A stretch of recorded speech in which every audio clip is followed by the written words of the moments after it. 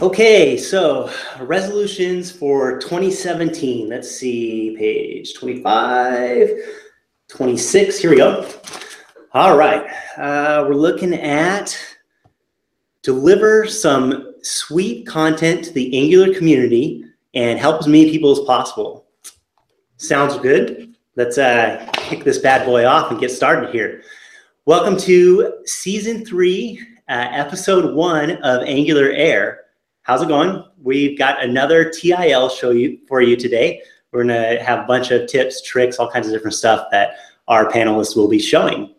So let's say hey to our panelists, and we'll get them on record here for maybe one of their resolutions for 2017. So starting with Austin McDaniel. Austin, how's it going? Hey guys, how's it going? I don't think I made any resolutions. Perfect. Maybe write more tests. Maybe I'll write more tests at work, which means write a test. All right. That should be doable, I would say. You got all year to do it. Mike Brocky, how's it going? Happy New Year. Resolutions. I have two. One, I am stopping writing Austin's tests. I'm no longer going to write tests for Austin. Perfect. And the other one is that I'm going to try and test out the battery on my Fitbit and try and put it to good use this year. Cool. All right. Victor Mejia, how's it going? What is up, guys? Happy New Year. Resolutions. Teach Austin how to write tests. Man, I sense a theme going on here. Did you guys all prepare this ahead of time? Did you know that like what Austin's resolution was going to be? And then you're like, okay, we're going to plan our 2017 around Austin? Yeah, no. I didn't even know what my resolution was going to be. I don't have any resolutions. I guess at the start of every new year, I do make goals of what I want to learn, what I want to dive into. So definitely more Angular 2 will be this year. So. All right, perfect. Well, we're going to have a bunch of content going out, so you should be able to learn that from our show. So, and then we have Alyssa Nichol. How's it going? You have plenty of time to prepare here, so think about your resolution. Hey, yeah. So you can hear me, right? We're all good on audio? Yeah. Awesome. So yeah, weight loss, definitely want to lose like 20 pounds. That'd be epic. And I have conference goals. I've already made it to my first, been accepted at my first international conference. And then I was accepted at NG Cruise, but I have some other big ones like NG Conf that I haven't been accepted at yet. So yeah, I guess conference and health goals. Awesome. Well, looking forward to all that stuff, accomplishing that stuff. Okay. So today, Austin and Mike and Victor are going to show us some stuff. So why don't we just get right to it? Austin, you ready? Let's go. All right. I'm going to put you in charge here. Your stuff. Here we go. All right. You're all set. Showtime. Okay. Well, before I show some code, I've got 3 different things I'm going to show. I'm going to show some animations stuff. Everyone loves that. A new feature in Angular 2.4 and some RX / event emitter type thing that I thought was cool. So with that said, let's jump in. Okay. So one thing that last time on the episode about this stuff that we're talking about, I talked a lot about host bindings, and you can do a lot of really cool things with them, right? I talked about how you can, bind inputs straight to your host component, how you can, use prefixes like PX to kind of bind pixels and not have to, put that on the end of your numbers and things like that. But one thing I didn't mention was and I didn't actually know this, you can actually use host bindings for animation triggers. This is super helpful if you need to do some sort of animation on the host input or host element based on an input. So here I've got, can you guys see my screen okay? No, the font's really small. If you could blow that thing up, yeah. What everyone says. A little more. How about now? I think that'll work. Although I lost my button. We're gonna have to go with this one. Okay. All right. So I've got this component called fader component. Super clever name, I know. And then I use it in my application component. So I've actually got a button, and when the user clicks the button, I'm going to set the visibility to shown. And that's my little button right here where it says show name. And then my fader component, I just say my fader, and I say visibility equals visibility. And by default down here, it's hidden. So down here, up here in my fader component, I actually have an input called the visibility. And then I use the host binding decorator to bind the visibility trigger to that input. And then up here in animations, I simply say, I've got a visibility change trigger. And when the state is shown, I want to set the opacity. When it's hidden, I want to set it to none. And I want to have, any transition that happens, right? So anything to anything, I want to animate it for 5 seconds. Super, super cool. Now I can click show name, and you can see it kind of animated in real briefly there. So this is really, I see a lot of examples on the internet of people using animations and all this type of stuff, but I don't see anyone really using the host binding on an animation, component on its host there. So I thought that was pretty cool. It's something that I found when I was trying to animate some cool stuff, and wanted to share. Do you know if you can put multiple there? Can you put multiple somewhere else? No, can you do multiple, instead of just visibility changed, if I wanted to do color change too or something, can you put multiple there or not really? Yeah, I'm sure you can with the, inside the trigger, you can, define all the different types of states. So I could change it. Let's not get crazy here, but we'll do a little bit of live coding. So,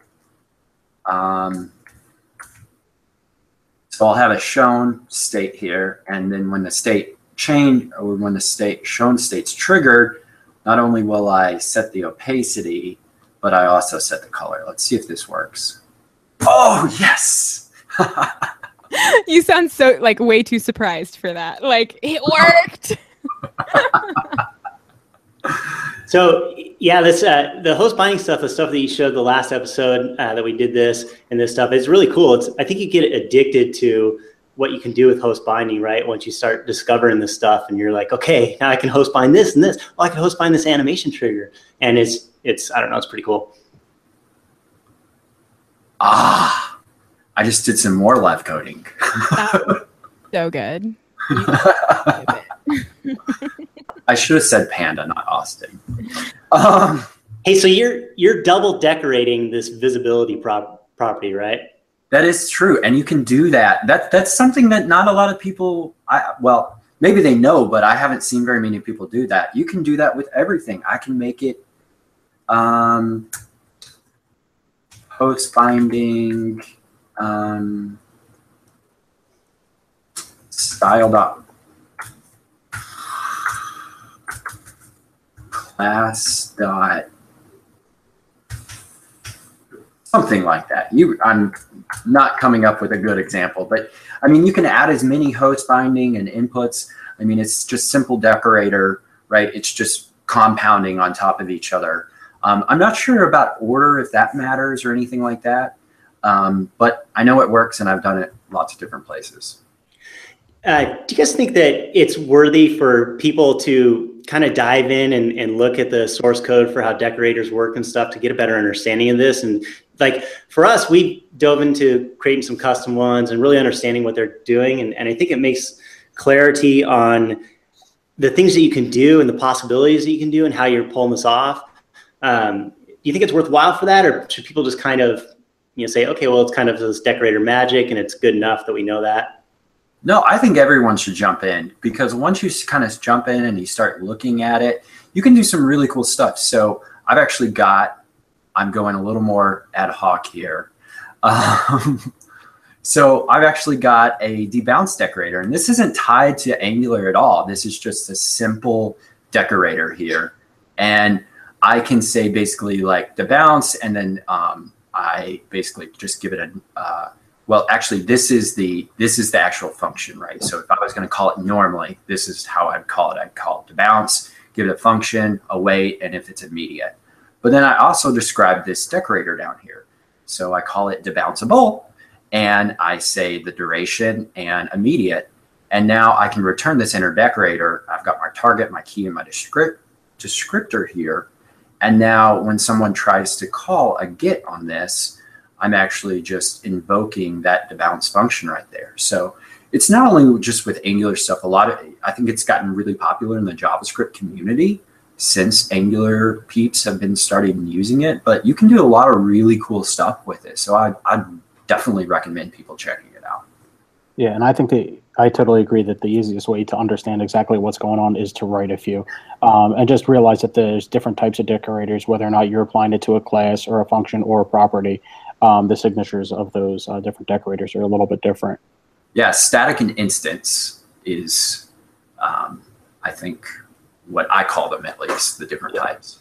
I went through and when I first was playing with them, what I did is I also created snippets to be able to create them quickly as well, to be able to just be able to recall those.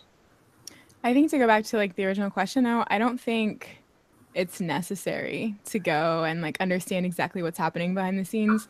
And I think sometimes that can be really daunting to people who are just learning parts of this or all of it, to be overwhelmed by the need to understand everything. And I think really if you can just get into it in any way, that's better than, oh, I don't understand how a decorator is working behind the scenes. Like, that's fine. And I don't think that everyone is, I don't think everyone's brain is wired, honestly, to go through source code. And I think that's okay. I think there are good developers that are in both fields. So True dat.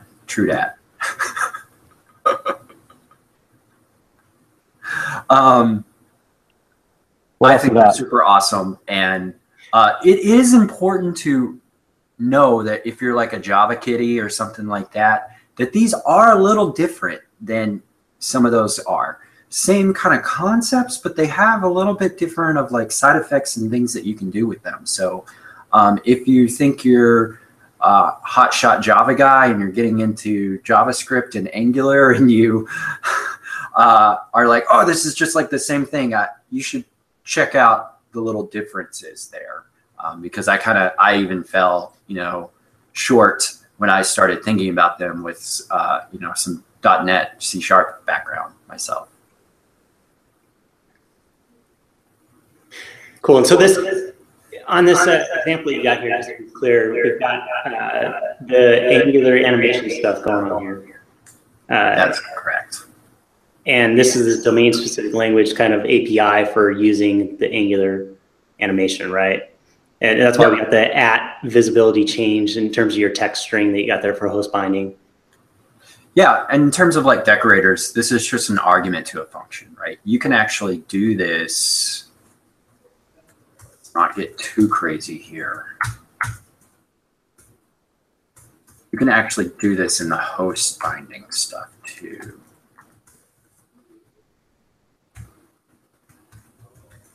I don't know if this will work with the previous input. Oh, no. Sad day. Or maybe it's, yes.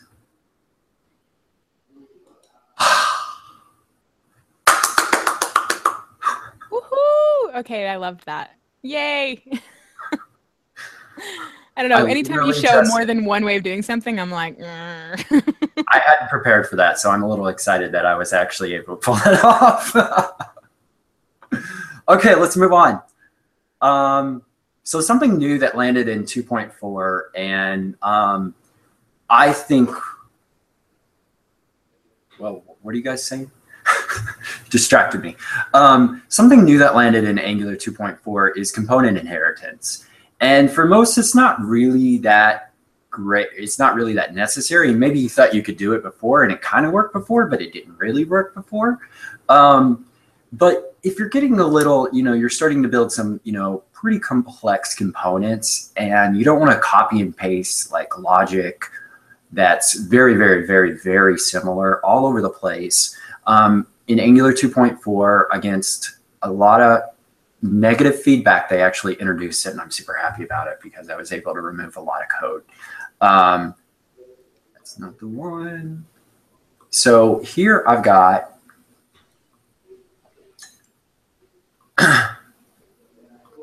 this setup. I've got two different components. I've got my base component, which actually has a, it's called my base. And I've got a template that says, am I the base component? And I say, is this the base? And here I've got an input and it says, it's a Boolean. It says, is the base. And then I've got another component that I should have called inherited component. Spell. And this says, I'm definitely not the base. And it actually extends from the base using base component. And if you don't even have to have TypeScript to do this extending, this is in ES 2015. So if you're wondering about that. And it doesn't have any inputs actually. And then what I do is I call it here in my, oh, I forgot to mention that this has a class member variable initializer of true for isBase. And then down here, I say I define my base component and am I the base component? And I say true. So that's my template up here. And then I define it again, my inherited component, and I say is the base. And I'm actually going to pass false here. And you remember, I actually didn't put the input. So it's actually inheriting this input from the base component, just like you would expect it to. And it works super awesome.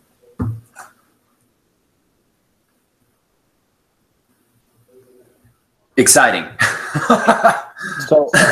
So that allows you to carry in the input as a class property. What about the properties of the component decorator?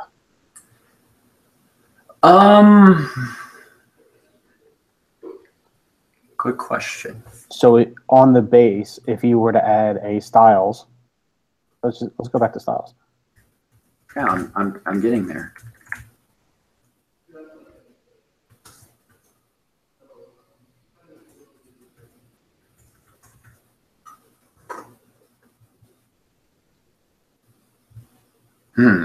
My live coding is not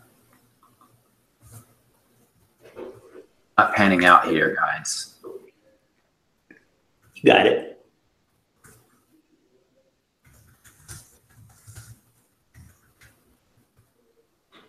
Oh, maybe because this is not block. Yeah, you gotta, yeah. Let's do color. There we go. There we go. So obviously, to answer your question, no. Decorator metadata for the component is not passed on, which actually kind of makes sense if you kind of think about it, right? Because I'm explicitly decorating these differently. Now hold on, because this is a style thing that probably scoped with the ID, with the shim. So maybe you want to try something that's not style to see if it's inherited and passed on. Like what? Yeah, like setting the view encapsulation to none, right? That would require me knowing how to type. That's also an extra import. You guys are lucky. No, we're good. We're good. We're good. Yeah. No. Yeah, just cool, man. No, here we go. But you still have another demo, and we've got a few things to show too. Is that what you wanted to see? Oh, and then let's do styles. I want to get, is it an array? Yeah. Color yellow. Yeah, but I think this is just going to bleed. Actually, it won't because they're not children. Huh. Well, that's fun. Moving on. So the last thing that I have to show is event emitter teardown. So event emitters are one of my favorite things in Angular 2. Pre-Angular 2, I had a little bit of React, and I actually ported the event emitter from Node.js and used that. So when I saw that Angular 2 actually had that out of the box. I was super excited. And event emitters actually inherit a little bit from RX, but they also provide an adapter to make it work to the observable spec. I don't know what that means. That's just what the documentation says. But one thing that always plagues us is leaky event emitters, you know, in every language, right? Like I always bind stuff, I forget to unbind it. And when I first started messing with the event emitters, I was declaring like all these listeners all over my code and then manually calling unsubscribed on each one of them. And then through the power of open source, someone actually made a pull request to one of my projects and showed me that you can do this add function. They have this add function. So you end up with one event emitter and then you can kind of chain them together. And so what I've got here is I've got a base service and it has two different events in it. And this code doesn't really make sense, but I was trying to show something very easy. So please, no one use this code like this. But I've got two different event emitters, button click and button click 2. And in my app component, I say I inject that base service.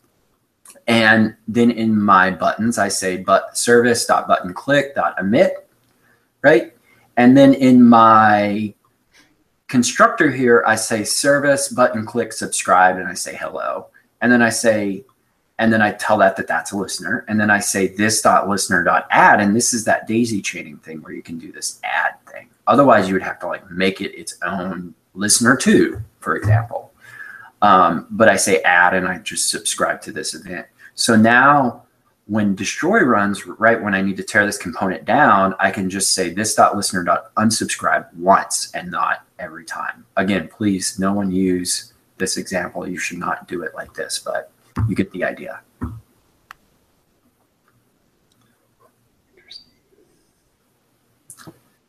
Just letting this digest here, okay?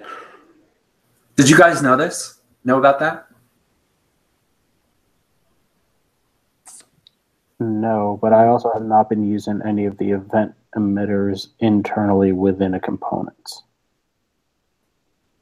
Yeah, I didn't. They're everything that I've been doing is emitting outside of itself. Gotcha. I like this pattern.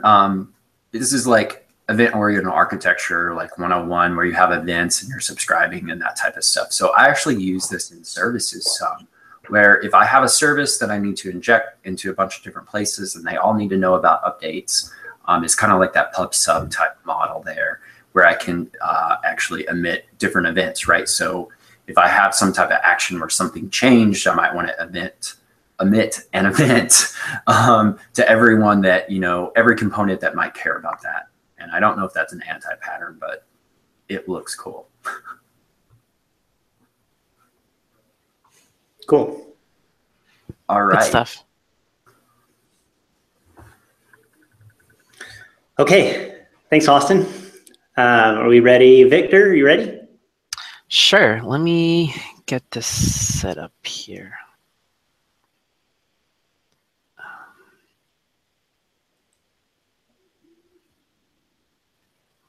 Can you guys see my screen? Yes. Yep. By the way, everyone, since I had to do live coding, I'm going to make you guys do live coding. No, man. Okay, cool. Let me see. So the first little tidbit that I have is on testing components with services that have async action. So he's like we have this. He's like I'm sorry? You can like see the future. You knew that I was gonna say that I don't write tests. Yeah, I actually love testing code. So I'm a big advocate here at work for testing. So we have a basic API service injecting the HTTP service, and I'm not using Actually, I don't need this here. I left that out. But I'm actually using the fetch API, which just getting some products, and it's returning a promise here, right? And I'm using the API service on any on init. It's making a call to that. Now, when testing this, right, I actually like to completely replace what's to be tested with like a mock class. So here's what my mock class has: the exact same and return a promise that immediately resolves with an array of products. And I'm telling it to, when it's expecting API service, use actually my mock API class. So how do we how would we actually go about and testing this, right? So first thing I always like to do is make sure that the calls to the API service are actually getting made, right? So you can spy on our component API service. Specific method is products here. And since I'm replacing the service, I actually wanted to make a call, right? And then let me call the ng on init function on my component, and then I can say expect this function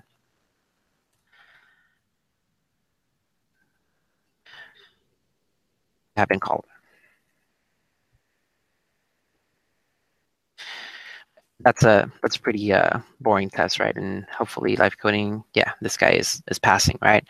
But how would we actually test that it's the product? So Angular has a few ways of testing async, right? So one of the ways that I actually like doing is wrapping this using the Angular async function, which is from Angular core testing. And then this essentially just allows you to run your spec in what they call like the async zone, right? So let's make a call here again, a component.ng on init. And what we could do is, since we get a fixture to our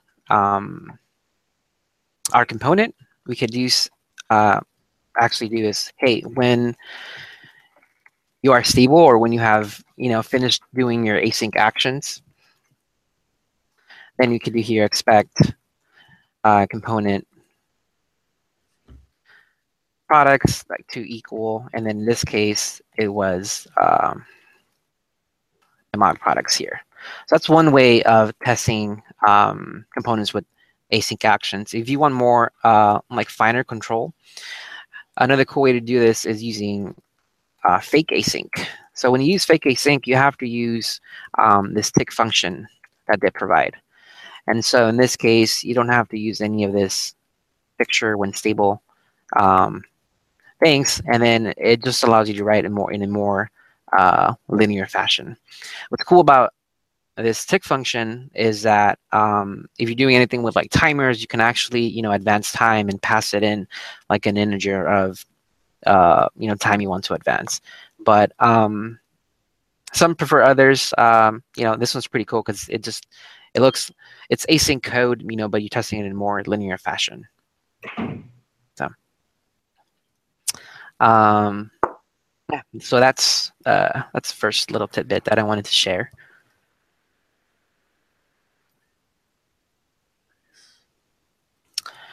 You guys ready for the second one? Yeah. So then the async stuff, that's all part of the test, like you said, part of the Angular test module. Yep. That's all in the Angular core testing. Where the test bed and async, fake async, and tick function lives. So cool. Yep. Cool. So this second one is, so sometimes in my app, I want to make, multiple requests, but I want to know when all of them have finished, right? So here I'm using the Star Wars API. I have two functions, get vehicles and then get planets. And when the app component is created, I call this function get data, right? And then right now, as you can see, I'm making two separate calls And there's a slight delay, but for whatever reason, say there's a delay in one of the calls, right? And you just want to know when both of these are done. So one way you could do, introduce like state variables, in this case, you would have two variables, and then say, when this one is done and when this one is done, then that means that, both of these are done. But there's actually a cool operator called fork join. And here you're just passing in a list of observables. So in this case, will be get vehicles, and then planets. We do a subscribe, and our data instead now is going to be the array of these responses, right? So in this case, we can use some cool array destructuring, and then equals data. And we should get the exact same thing if my live coding didn't bomb. So what am I doing wrong here?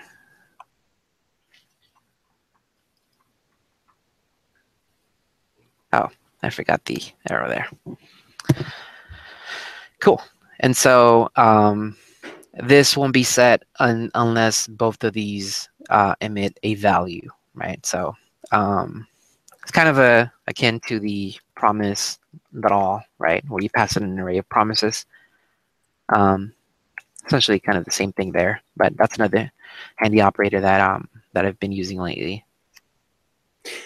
It's cool. So we got a couple things going on here, right? Maybe we can talk about each of these things. I mean, obviously we got this, the fork join happening. And in this case where like use cases, right? Like you're going to have this component that's going to be this, kind of decision-making component that has to load up multiple pieces of data that you maybe have in this, like in this case, this service that says it has a way to get vehicles, to get planets, they're their own isolated chunk of code, yet you really want this component to kind of pull it all together and display it, right? Right. Fork join is a great solution for that. Yep. Yeah, you don't have to introduce, state variables and, kind of muddy up your code, so. Okay, and so then this is going to, we also have this destructuring, right, going on line 50. Maybe we talk about that a little bit, because that's some other separate magic. Yeah, so essentially, so data is an array, right? So I guess the other way that you do this is, that the vehicles data would be in the first one, and then the planets would be in the second one. But with ES6 array destructuring, you can do that in one line. So essentially it'll, kind of destructure your array, spread it out over each of these variables there. So we don't have to do that. And being that they're on the left side of the equals, it's an assignment. I'm sorry? Because it's on the left side of the equals in that right. It's assigning those values. Yeah. Yep. And we're able to leverage this because we're using TypeScript here, right? Right. Yeah. This is not TypeScript specific. It's ES6. We're able to use it because we're using TypeScript. And to be clear, the fork join operator will emit after the inner observables have completed, correct? Correct. So for something ongoing, whether or not maybe you're getting values from user input rather than from the vehicles, maybe you're getting X and Y coordinates of a mouse move. You wouldn't want to use it there because that event will not exactly complete, at least not, unless you explicitly did that. Right. Yeah, so maybe you can hop back over to the get vehicles and get planets methods so we can see what those are returning. Okay, so these are using the HTTP service and with the get calls that are doing the single subscribe and be done. Correct. Yeah, those observables will be complete. Like the complete method will be called on those two observables once the HTTP call is completed. Good to know. Right. Cool. So is that in the fork join? Is that a case of the scenario of like what you want, right? That you want those observables to be completed in order to use that? Like you're mentioning, Mike, in terms of, if you're running this observable that's live that continues to read the values of mouse input or something, then it's not going to have the same effect. Right. Yeah. Essentially, since if underneath get planets, if there was another array of this dot mouse moves or whatever it is, that unless you explicitly were to complete that observable, it will not actually call the subscribe method there wouldn't be called until that is actually completed. So in that case, you may want to get involved with other operators like merge or concat or another combining operator with the hand motions too. Combining. Cool. Cool. And then jumping into the third one, this is a very simple one, but I like to use it sometimes when there's a really good use case for it.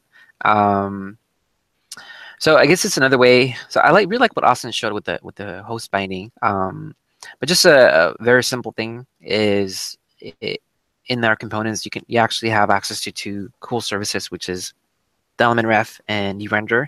So if you wanted a more programmatic way of setting styles or things like that, it's a cool way to use both the render and the element. So in this case, I'm just setting the element style, passing in the component element, and setting the font size to a variable.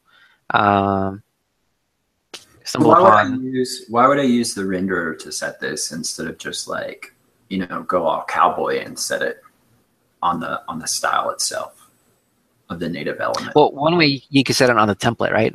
I think, I don't know, to me is just preference sometimes, because you could totally just do this on using the attribute bindings here, right? I meant in programmatically, right? Like use the render that element style. What is there any particular reason that you would do that instead of just EL native styles, font size equal blah? I think the render has other more useful functions than just set element style. I guess this is more of a contrived example, right? But it does have some other I think, and correct me if I'm wrong, I think doing it the other way isn't AOT-able. I think you have to do it through the renderer in order to do that, but I could be wrong there. Interesting. Yeah, I don't know, honestly, so. I think we ended up having to do that recently to work with some third-party code that we were using for like a scroll bar or something like that, and we had to utilize the renderer to get to the native element and do some stuff. I can't remember what it was though, so I guess it's not very helpful. Yeah. But I think maybe with some third-party markup that we needed to use and access and do some stuff. Right. So yeah, just another way to do things. Lots of ways to do a lot of stuff. So cool. Yeah, that is it for me. Okay. Thanks, Victor. Yeah. All right, Mike. Yeah. You got some stuff to show us? Sure. All right, you're presenting. I'm presenting. All right. Nobody wants to look at me, so here, let's go and take a look at this. Everybody can see this. Is that good size-wise? Can't see anything. I see darkness. You don't see my text? Oh, okay, yeah. Oh, there we go. Okay. I think the renderer also does, I think it's web services safe too. I think that's another reason. Sorry. Oh, sorry, not available. Anyway, clear my screen. So what I want to show is, go figure, I want to show a few things with the CLI. So the first thing is a lot of people have wanted to use Yarn instead of NPM as their NPM client. So I'm just going to create a new project, and we'll just call this ng-air, just because we need a few more NGs in here. And if you do a -- skip NPM, it actually will not do any of your NPM installs for you. So it'll actually bypass running the NPM install to be able to pull everything from package.json. We want to do that. Why? So that you can use Yarn if you so choose, which has a much faster caching mechanism. And we're actually going to do this live, so hopefully it goes pretty well. What's Yarn? Yarn is an NPM client to be able to access and install NPM packages. Why would I use that over NPM? And I thought you needed NPM to use Yarn. Is that not true? It is not. I don't believe it is true. No. You can install Yarn with NPM, but it provides a yarn.lock file, which will give you specific versions of all the libraries in your repo, not just the parent level that you're including, but also their dependencies as well, which will kind of give you like some improved shrink wrappability, which is make sure that you have the consistent version over and over, no matter where you install. So for CI, if you run CI now or in a month, you'll get the same packages from NPM to get that kind of consistency. So that will allow that, but there's also another flag here that is, I'm actually running a local version of master of the CLI. So I'm also going to run another one that is skip commit.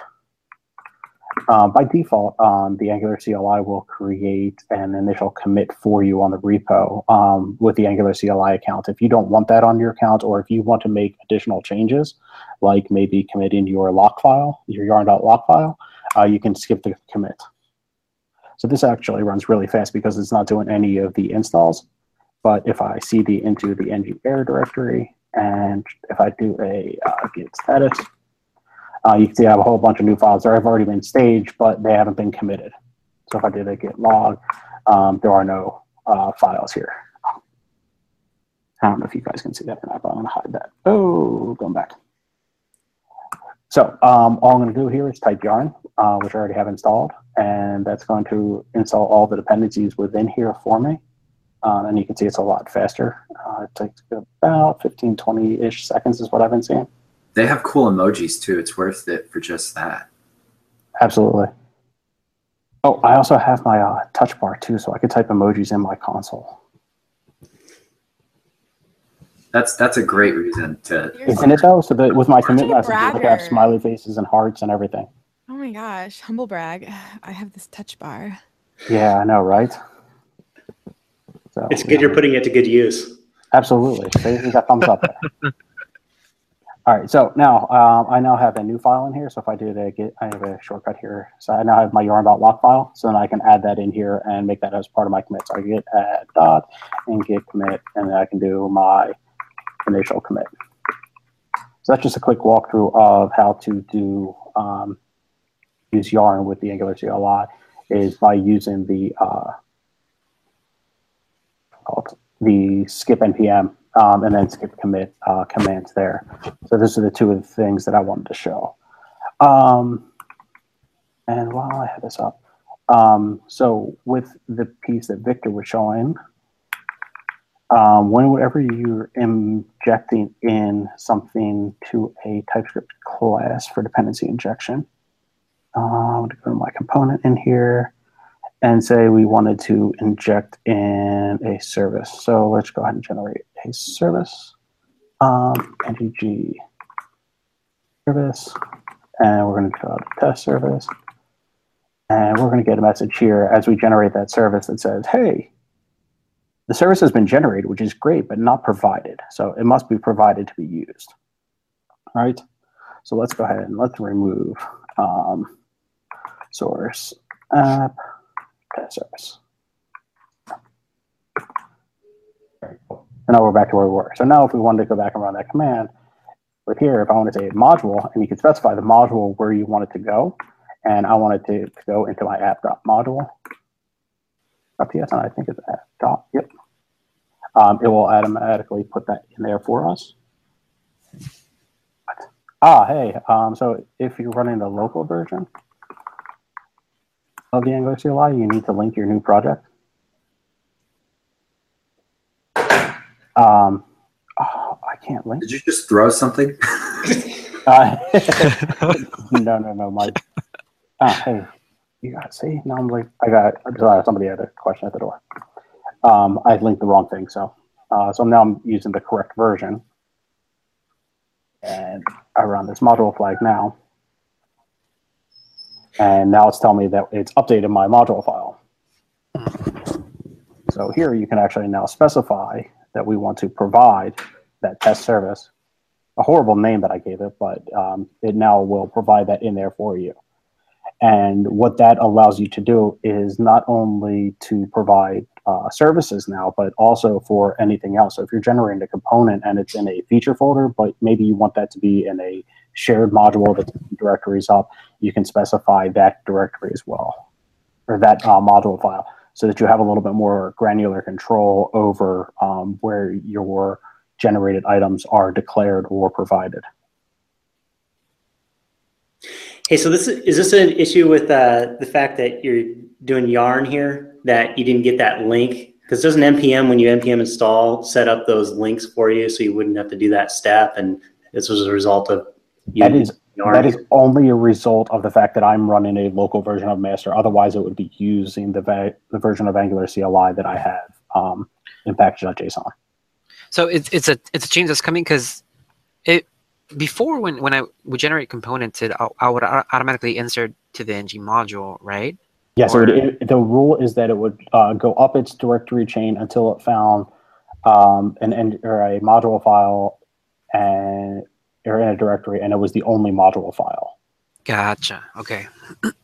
So now you have a little bit finer control. And also, as of right now, that's currently working off of a file name. So anything that ended in .module.ts is what it looks inside of.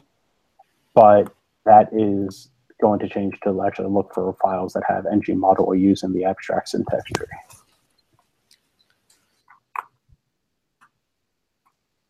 So what I wanted to show real quick, since we talked about something being injected, and this is actually going to tie everything back together. So this is going to be a great ending point. At least I hope it is. So I want to use my test service here. So test SVC is test service. But if I wanted to use that here on this method of, I don't know, something happened.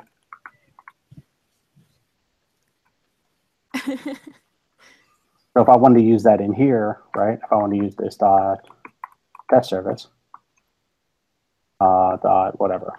If I want to use that, it's not available. So I've seen just about everybody put this as public.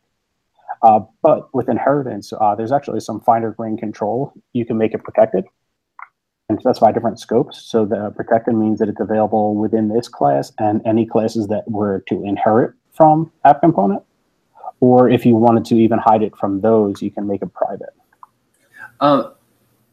One thing that I didn't realize till recently is if you're doing the private dependency injection and stuff like that, it doesn't work in AOT when you try to like reference those things in your template.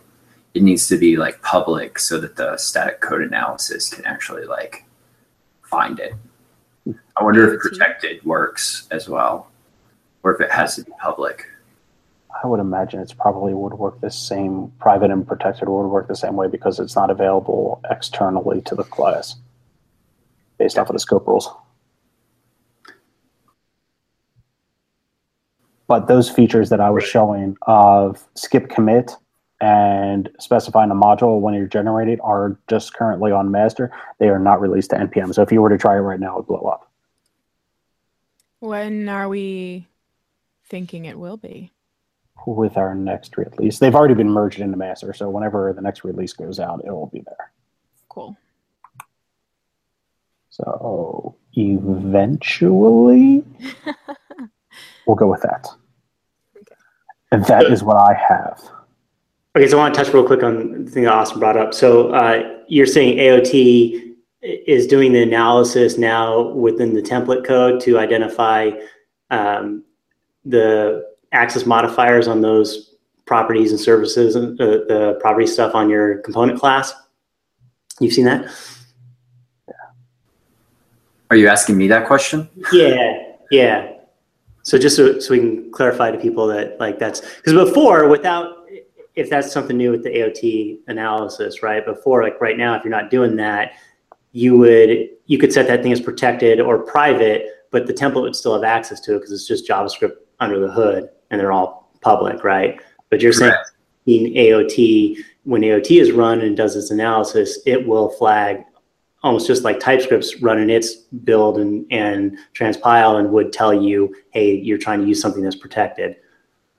Yeah, I'm not sure about protected. I know it is for private though. I've got some feedback from people on some of our projects that we built where they have logged bugs that it doesn't work because of it's being private. So I do know that because I was such a little good programmer and made everything like scoped perfect and everything like that. And then I had to go and remove it all. It's like sad day. But it does make sense. It's static code analysis. It's trying to, look through the template. That's like not when it compiles, that's not like there. And yeah, I mean, it makes sense. It was just, it's something that I actually didn't know about until recently. And I was more asking Mike rather than trying to tell people about it. To be honest, I'm not certain how that analysis needs to look in there.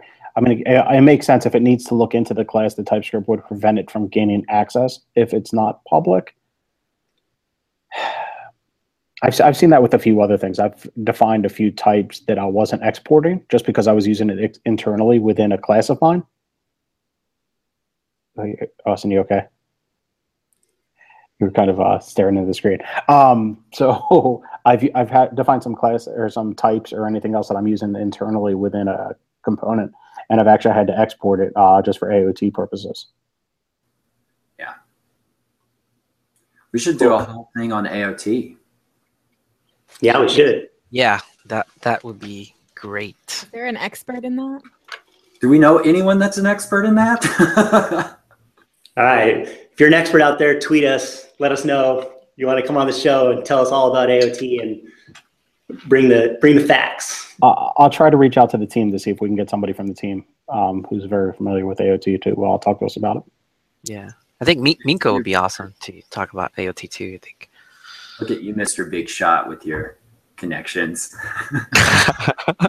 I was actually going to go through you, Austin. No, that's why we got Mike here, dude. It's so he can fix the CLI stuff and then reach out and get a hold of people for us. And some other stuff too. Cool. Yeah, like his cool broccoli. The only reason I feel like I'm around is because of my panda hat. And somebody likes your bike in the background, so that's a plus too. I don't even know how I got here, so. Well, it's just a party. All right, let's wrap this thing up. Anybody have any picks or anything? Mike, I know you got something. I do. NG Cruise, I'm really excited for that. Getting information put together. Going to take my wife as well. Looking forward to going and having a good time out on a cruise ship. Talking about Angular. I mean, drinks, sun, boat, Angular. It's going to be so epic. All you guys are going, right? Justin, Alyssa, Mike. Yeah, we kind of have to be there, the three of us, right? I mean, unless they want to put like a TV up on the stage and I just like put the mic close to the TV, that might work. I don't know. Not sure how the Wi-Fi is, but maybe. maybe we could do a show from the boat. Oh, we'll definitely need to do that for sure. So we'll do an episode from the boat. But yeah, our presentations. Yeah, we could do a Max Headroom presentation. I don't know. That's probably an old reference. People don't understand what that is. But the TV with just our heads. No, I don't know. But anyways, the three of us are presenting there. So yeah, definitely get on the boat. We're actually going to have a show here, I think at the end of January, where Tracy and Joe are going to come on the show, and we're going to talk about all the stuff they had to do to prep for that and how to host a conference on a cruise. So they're going to be joining us to talk about that here in a few weeks. Cool. NG Cruise. Sign up for it. I don't know if they're still selling tickets or not. I think so. I think so. I think early bird may have just expired or is about to. For sure. They're definitely still selling. Yeah, you can get on the boat. Find a way on the boat. Get on the boat. All right. Anybody else got anything? I got a pick. I just picked up this book. It's from Pragmatic Programmers, Test Driving JavaScript Applications. So gonna read that this month. So I'll report, see how it went, how I liked it. So maybe we need to get a copy sent to Austin. Yeah, I'll sign it and ship it to him. So Austin, Alyssa, you guys got anything? Yeah, I've got a pick. It's a book I'm also starting. I just got it mailed to me. It's I don't know if you guys have ever done the Event Apart stuff. This is like a book apart. I've always been a long time Jeffrey Zeldman fan, so obviously I would know about his company. But this one's called Demystifying Public Speaking. And usually they're like about certain languages, like you can get an HTML one or a CSS one or a JavaScript one, but this one is specifically about public speaking. So I know it's going to be epic. They're really thin, which is like the entire point of their series, is because they think a lot of books have a bunch of cruft and stuff that's not actually necessary. So they really try to get down to the point. So I'm excited. It should be a good read. But yeah, if you're into public speaking at all, I definitely suggest it without even reading it, because I trust this company so much. So yeah. Cool. I have just a quick one. We're off for the holidays, and I was poking around and I noticed that Facebook has actually dropped Carmel, which is a VR browser, and they brought React VR framework out. So I know it's not Angular based, but it's something really cool. I'm really big into the VR and AR stuff and with web technologies, and I'm really excited that those guys are embracing it a lot. And you should definitely check it out if you've got an Oculus or you started playing with web VR or anything like that. It's super cool. Cool. Well, I know you're totally into that VR stuff. Maybe you can become our Angular community champion on VR and Angular, so we can talk about that. Actually, I was just experimenting this weekend, and I'm trying to come up with a Angular library that will let you compose WebGL components using Angular syntax, but not actually render it. And I think I figured out the way. Jeff Cross, I was actually tweeting to him, and he, those guys put together like an in-memory renderer, so you can actually override the renderer and make it actually not render anything, which is what you want. And then you can, then you don't have the payload hit of hitting the DOM to render nothing, and you can build composable UIs with it. I'll let you know how that goes. Yeah, let us know. That sounds pretty sweet. Cool. All right, I only have one pick, and I don't know if anybody who's into anime has seen that Full Metal Alchemist is having a live action movie being made in Japan. And so there's a teaser trailer out for that. So it's one of my favorite anime series, that along with Ghost in the Shell, which is also getting live action. And I'm a little nervous about both of them, but we'll see how they go. So. I forgot, I do have one pick. It's a personal plug. I wrote a sweet article this weekend on my story from migrating from Angular 1 to Angular 2, all the different approaches and what I ended up on, and just all the gotchas that you need to check out. I'll post the link up for everyone if you're interested in that. Cool. Sounds good. All right. Well, next week we're going to be talking about discovering Angular content. We're going to kind of cover and go over like the different ways that we go and find stuff, from Twitter to blog posts to like the blog post that Austin just mentioned, and all kinds of different stuff. So better ways and ways that we discover and track down content to follow on Angular. And then after that, we're going to have a show on RxJS. Ben Lesh is going to be joining us, and a bunch of other content coming down the pipe. I've got some animation stuff, all kinds of different stuff. So stay tuned. All right. Thanks, everybody. It was good. See you next week. See you guys. Happy New Year.